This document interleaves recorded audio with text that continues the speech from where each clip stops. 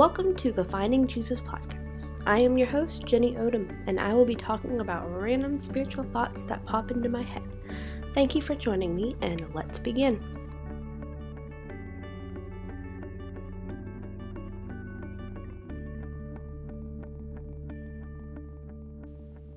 Tonight, I counted 8 people who were sitting alone at church, and that was just who I could see in my back corner. My friends, that is 8 people too many. Sitting alone at church is one of the most lonely things I've ever experienced. I'm comfortable with living alone. I've done that for the past year and a half. I'm comfortable with going on adventures alone, like horseback riding and kayaking, and going to places that seem sketchy at sketchy hours of the day, which I probably shouldn't do, but you know what? That's okay. I'm comfortable with doing things and going to places alone. But there is no kind of lonely like sitting alone at church. You feel disconnected, like you're an outsider looking onto others who are connected with each other, worshiping together. It's almost as though you don't belong, even if you know people there. In a congregation like the one I attend, it's easy to overlook those sitting alone or those who aren't actively involved with the various ministries. When you average 500 to 800 people attending worship, it's easy to miss those people. But church, we've got to do something about it. If Jesus was willing to sit with sinners and tax collectors and Gentiles and even those who would betray him and murder him, what does that say about you and I if we aren't willing to include them and sit with them? I am reminded of the parable of the Good Samaritan in Luke chapter 10, verses 25 through 37.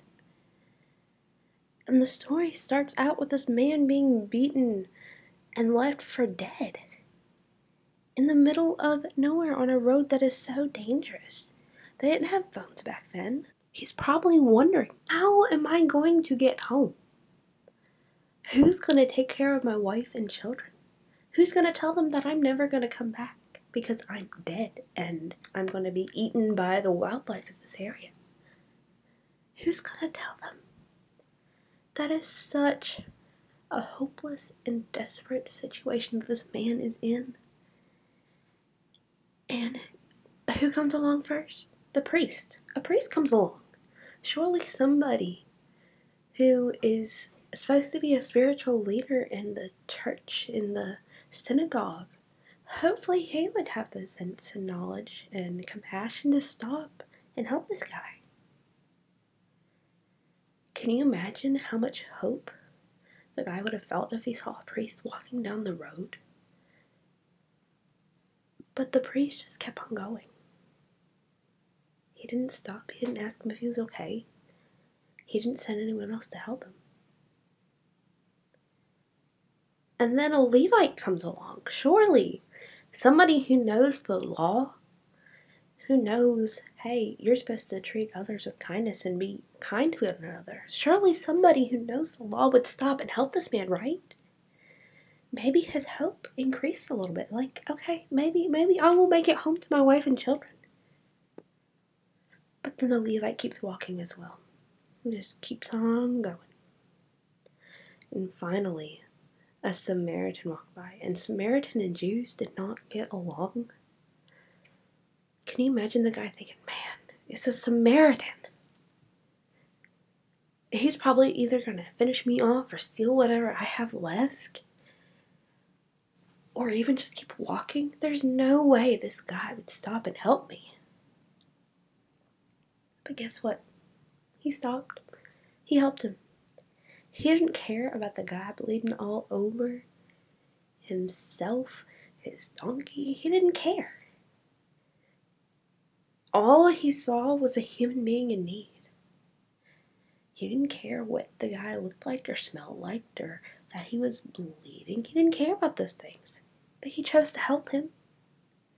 And he went the second mile with him too. He didn't just take him to the city gates and drop him off and say, good luck, I got you this far. No, he took him to the inn and he made sure he got the help that he needed, and then he came back the next day to pay for all the things that the guy needed. A Samaritan, the least likely of all, stopped and helped this guy. Church, sometimes we are like the priest and the Levite. Sometimes we see somebody sitting alone or struggling or in need, and we just go on. Or sometimes we just say, hey, I'm going to pray for you. But church, we can do more. We might think it's good enough that we're showing up and we encourage the people that we see every Sunday and Wednesday. We might think that it's enough that we show up and we encourage and talk to the people that we already know. And there's nothing wrong with that. But church, it's not good enough if we aren't reaching out to those that get overlooked. It's not who Jesus wanted us to be or needs us to be if we're showing up and not stepping out of our comfort zone to reach those who might need encouragement. There are people who are sitting in our pews who are hurting, who are needing help, who are needing encouragement, who are needing somebody to show them Jesus' love. But who is going to step out of their comfort zone and reach them and talk to them, encourage them? You don't even have to know their name to be an encouragement to somebody. Being with people who you might not even know establishes a better connection between the church. The church is to be connected, and that connection binds us closer to the Lord. It binds us closer together, and it creates a church that can withstand anything that Satan can throw our way. It is so important that we look for those who are overlooked, those who aren't as connected as they could be, those who aren't as involved as they could be. Because church, these people need us. They need to see Jesus. We have to show them Jesus. Jesus did that all the time. The Samaritan at the well.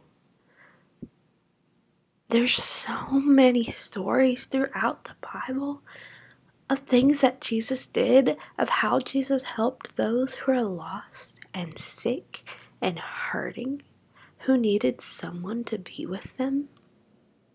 Jesus did that. What are we willing to do? Are we willing to go out and do the things that Jesus did without fear in our hearts? Fear is an avenue that Satan can use to keep us apart from each other, to keep from becoming the strong church that we need to be. It is so important that we work together to be the example that everyone needs. And church, I'm not good at this either. I am comfortable sitting with my family at church every Sunday and Wednesday. I'm comfortable sitting with the people that I already know. But how much more of a blessing is it to me and to others if I go and sit with somebody who's sitting alone, or sitting with somebody who doesn't really talk to anybody, someone who just shows up and then leaves. And I understand sometimes people need to just show up and then leave because they've got so many other things going on. And I understand that. I get that.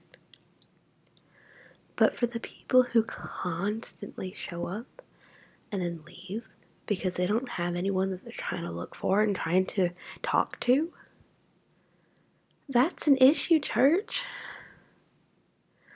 We need to show the love of Jesus to others and to be kind and compassionate and including everybody.